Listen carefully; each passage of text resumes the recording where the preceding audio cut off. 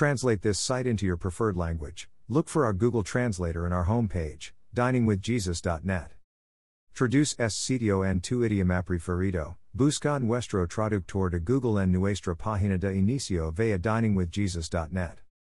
Pastor Chris White says to all of you, hello my friends. May the Lord bless you today.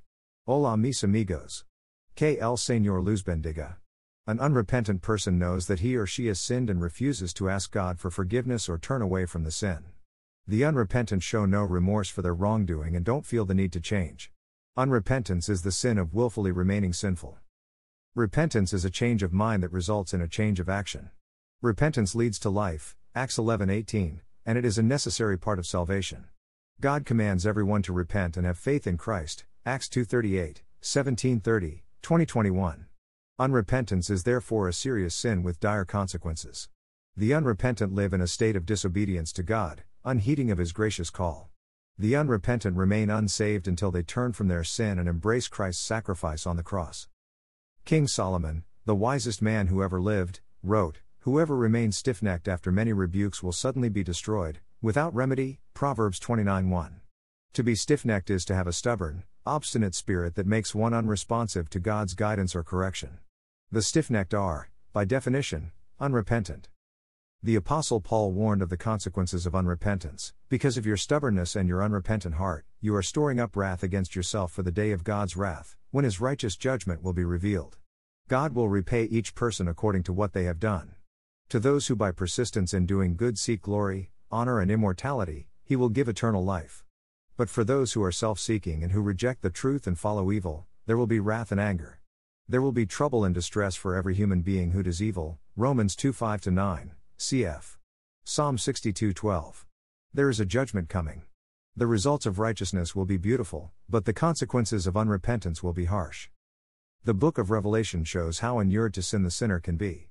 During the tribulation, after 3 different judgments of God, the wicked will remain unrepentant, despite their great suffering, Revelation 9:20-21, 16:8-11. The tragedy is that, even as some people are experiencing the horrendous consequences of their sin, they will continue in their state of unrepentance. Is there such a thing as an unrepentant Christian? Biblically, to become a Christian, one must repent and believe. A believer in Christ is one who has repented of sin. What, then, of professed believers who live in unrepentant sin? Most likely, they are not saved, they are mere professors, with no work of the Holy Spirit in their hearts.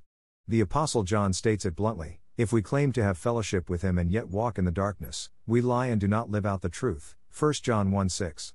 The other possibility is that people claiming to be saved yet living in unrepentant sin are saved but acting in disobedience, in which case their unrepentance is a temporary hardness of heart, and God's discipline will eventually restore them to fellowship. See 1 Corinthians 5:1-5. The unrepentant sinner needs to hear the good news of God's salvation.